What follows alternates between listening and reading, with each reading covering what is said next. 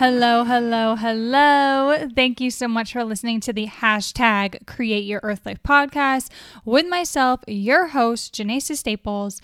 And today we have a guest on. Her name is Chelsea.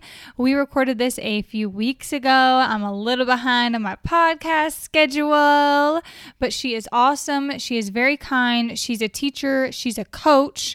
And through the pandemic, she started a podcast where she has other coaches on, and they talk about their faith, and they talk about their faith and coaching all together. So she has a great story to tell, and I hope you guys enjoy. God bless. Okay, we're recording. Would you like to introduce yourself? Hi, I'm Chelsea Johnson Muir. I am from Tallahassee, Florida. And I would be remiss if I didn't also say Midway, Florida, which is right outside of Tallahassee.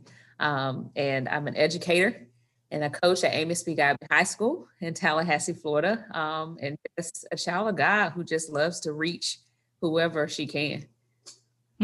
Awesome.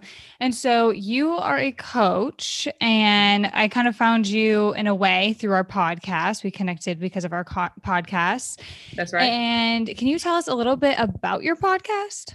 Yeah, sure. So the podcast is called The Servant Leader Coaches Bible Study. And it just organically happened, to be honest with you. It started at the very beginning of the pandemic. So, all of us coaches and in all our respective places, the world stopped. And this was different. No one that lives right now can say they've been in this before. And, I was just thinking, and God gave me an idea to just get together. You saw coaches doing podcasts on plays and X's and O's and recruiting, but there was nothing there about like filling the cup of coaches, about faith, right? About how to stay in the word in the midst of what we see, and how to help these coaches stay in the word so that we can help those that we lead.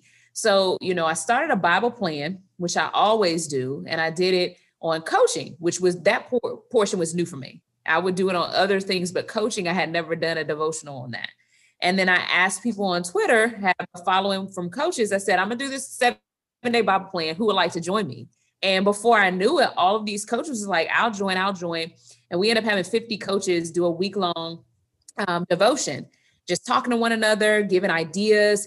And one of the coaches at the time, who's become a really good friend of me, his name is Ty Garth. He was like, can we get on and talk about this? Like, the notes are great, but let's talk.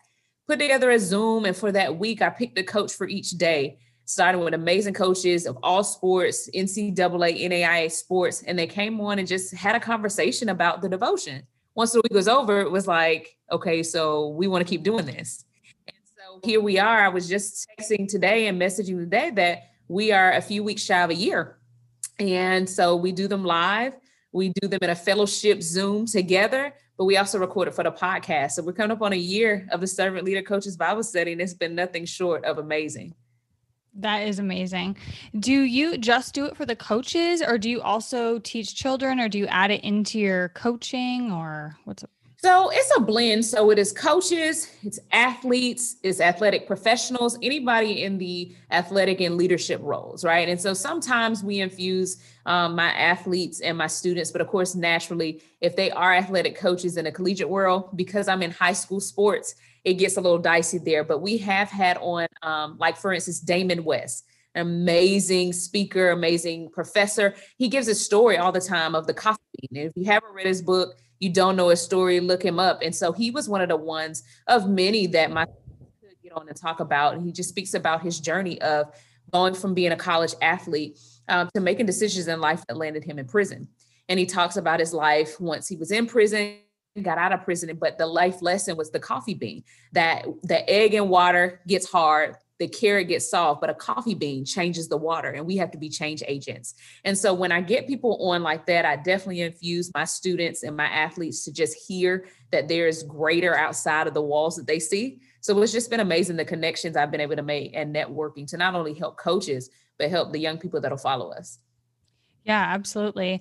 Have you seen any coaches that maybe weren't believers, or maybe they were believers, but they weren't really in the word? Have you seen anyone like convert or like become interested?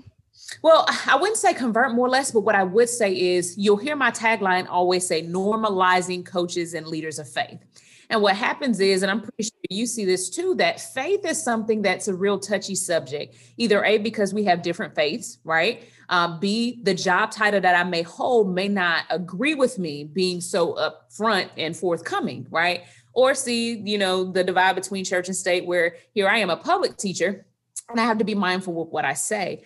But what this, platform has done is work to normalize that, to grow in their faith. You see coaches and leaders every day that was like, well, of course I believe in God, but I've never really been in the word as much as I have been over this past year. Or, I get testimonies and messages in these conversations with people. And it's just like, the best one was probably one of the coaches had a conversation with me, and of course will remain nameless, but basically just talked about a life event that allowed them to just kind of veer from God, was actually angry with God, if we say, and we've all had those moments.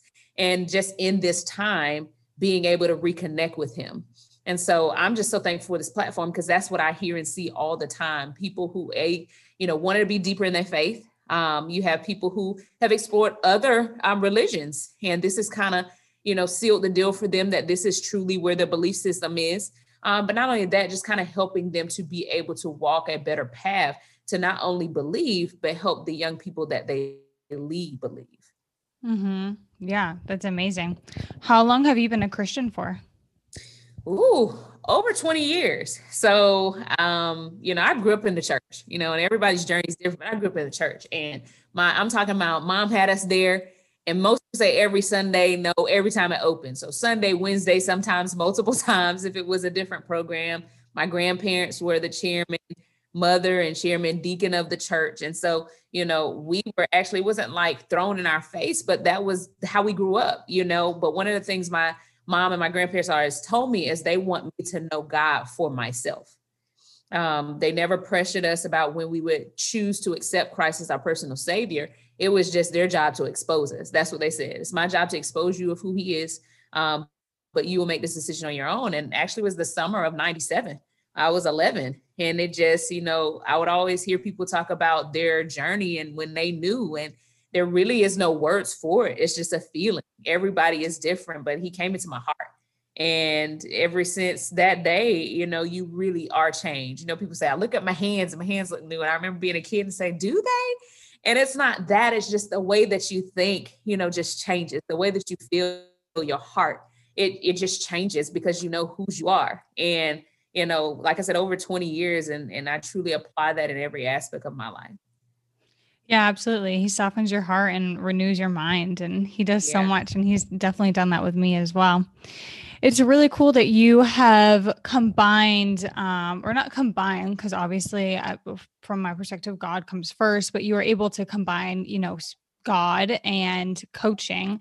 How has, since you've been starting these devotionals and this podcast, how has God changed your way of coaching? Has it changed at all? Or how do you think a different way while coaching?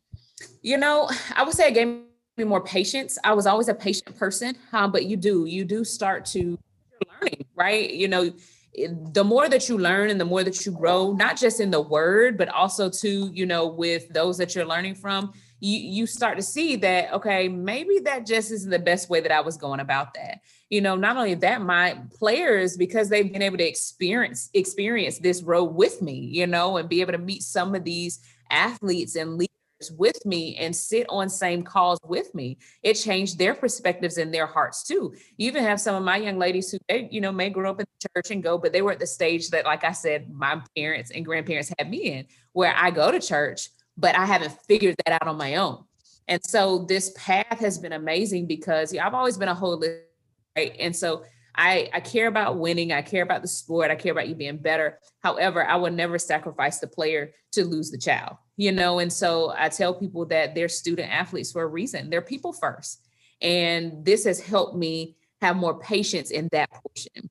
And what I mean by that is sometimes it is deeper than what the eye sees, right? But we have to understand that God has entrusted us as coaches. God has entrusted us with his most prized possessions, right? Children. And to be in that spot is, there's a mentor of mine, Brittany Ezel. She's amazing. And she would always say, most of us say we have to. And what a difference God makes in you when you recognize, no, it's an honor and a pleasure to serve. You get to. You get to. You don't have to do anything. You get to. And it's an honor to coach. And so, as I delve into the word, he gives me more patience to be able to know that, sometimes it gets frustrating, but it's bigger than that. Through this ball, I'm teaching you things that I need them to know about life. Mm-hmm. Yeah, definitely. Do your students listen to the podcast? They do. That's what's the great part about it. So, some of them did it. I started as just tell them, hey, this is what I do. Some of them saw me on social media. So it's like, are you the same person? So all of them kind of found out in different ways. And, if I think it's something that once it's recorded, that message is like, this is going to be really good for them, I'll tell them. I never force them. I feel that it is something that they should voluntarily want to do. But the amazing part is once they hear one, a lot of them will come back and say, oh, coach, I listened to such and such, the one you had, and that was awesome. I never knew that. And it just makes my heart so full that this podcast and the reach of these coaches and leaders can reach older and younger generations to help them. And these are people that, I don't know, they may not have ever been able to meet. We're talking about people like Coach Kelly Graves at Oregon. We're talking about WNBA and Hall of Famers Cheryl Swoops. These are what our young people here in the school that I teach is a Title I institution, where some of our babies may not ever leave this city, right? They're not exposed. And so they're getting NBA, WNBA, NCAA coaches that they see on TV talk to their teacher. And so once they get beyond that, it's like, this is crazy. And they get the meat and potatoes of this conversation. It's like, wow, okay, you tell me this all the time. My parent tells me this all the time. Well, here's this person who's saying this. Maybe I need to start listening. And it's been amazing. Yeah, that's amazing. It definitely sounds like planting seeds and whatnot for them. Have you heard any other stories of other coaches having experiences different with their teams, maybe thinking a different way or helping children within the word? Oh, for sure. And that's been an amazing part because we really do all the time. We pick each other's brains, even after the call. So what the amazing part is, once, say, a speaker is finished, but they love the connection and fellowship, because it's not just me talking, after I'm finished kind of talking, and I open the floor, right, for others to share and ask questions and, give their comments. And so you'll hear somebody say, well, hey, at my program at Duke, this is what I do. I'm in FCA at my program at Texas Tech, and this is what I do. And then we begin to just share, and it becomes this huge just board. I wish you could see the notebooks that we all have over the past year of just sharing and learning. And, it's even been amazing that, a coach, he's in Iowa, all these places just throw me, and getting some of our student athletes together to join in just fellowship and leadership courses together, to meet people that they probably would never meet. And it's amazing that the pandemic had such a way that seemed negative, but Zoom brought a lot of connections and networking that could have. So I would say for sure, coaches are receiving a lot of nuggets on how to better, not just talk the talk, but walk the walk, but to be able to inspire and give methods to their young ladies and their young men on how to follow and see Christ. Yeah, that's so awesome. I love hearing that. I actually didn't have that many more questions for you. So to be honest with you, I never, I think this is really cool what you're doing. And I think it's interesting. I never, I played sports a little bit, but I never got into sports. And I didn't know how sports and God, it just never thought to me that you could not mix them together, but have that. Sure. Yeah. And what's interesting too is, so recently I applied to a job at this place where that's what they do. It's like a ministry for I don't know if it's just for coaches, but it's like helping children on different teams. Nice. And then you pray with the coaches and you do Bible study with the coaches. That would have been kind of my job. If I get it or whatever, I don't know what's going to happen with that. That doesn't matter. But I thought that was kind of interesting. I thought that was kind of interesting.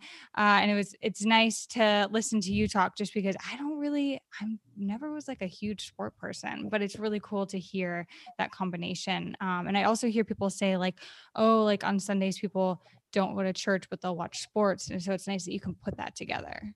For sure. And that all the reason that you just spoke about were the things that kind of went through my head and that I kind of threw off, you know, different people and my brother. And it was just like, there's not that many spaces, you know, there's some, but there's not that many spaces where you truly can get to a place where I keep using this word normalize, like where you feel comfortable, you feel okay. You'll hear, we would always say, you hear athletes, and as soon as somebody wins an award, right? Or as soon as they win a championship and they get on the camera and, you know, the journalist says, you know, how do you feel? What do you want to say? And of course, at length, the first, it's almost automatic. If they're a believer is, well, I first just want to give honor to God, right? And that part's automatic. That part's automatic. So how do we make the walk automatic? How do we make people more comfortable recognizing that it's not so much of me having a right to wear a shirt, it's in my walk, right? And it's not that I have to just shout it from the rooftops, it's in my walk.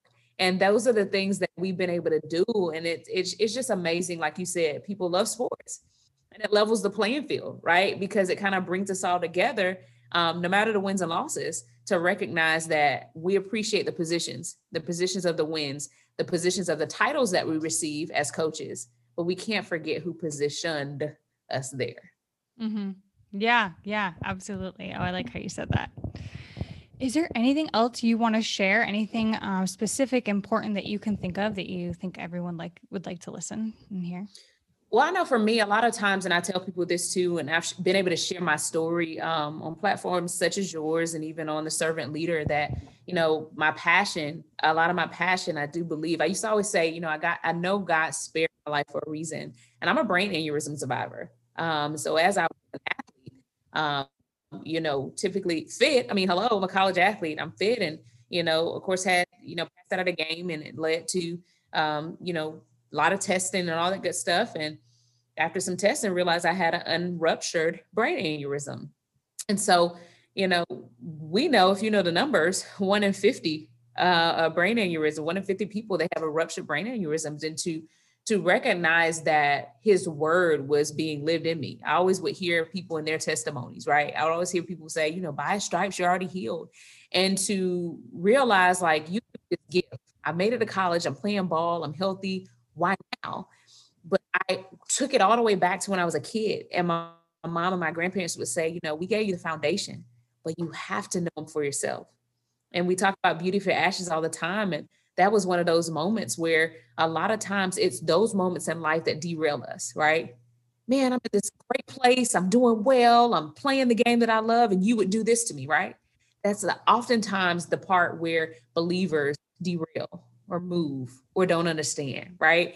And so I'm so blessed to share that testimony, that story of his healing powers in me, because it was one of the things that gave me the best passion for what I do every day. Is that, you know, there's a song say, old school, I'm living this life just to live again. That's what we're doing, right?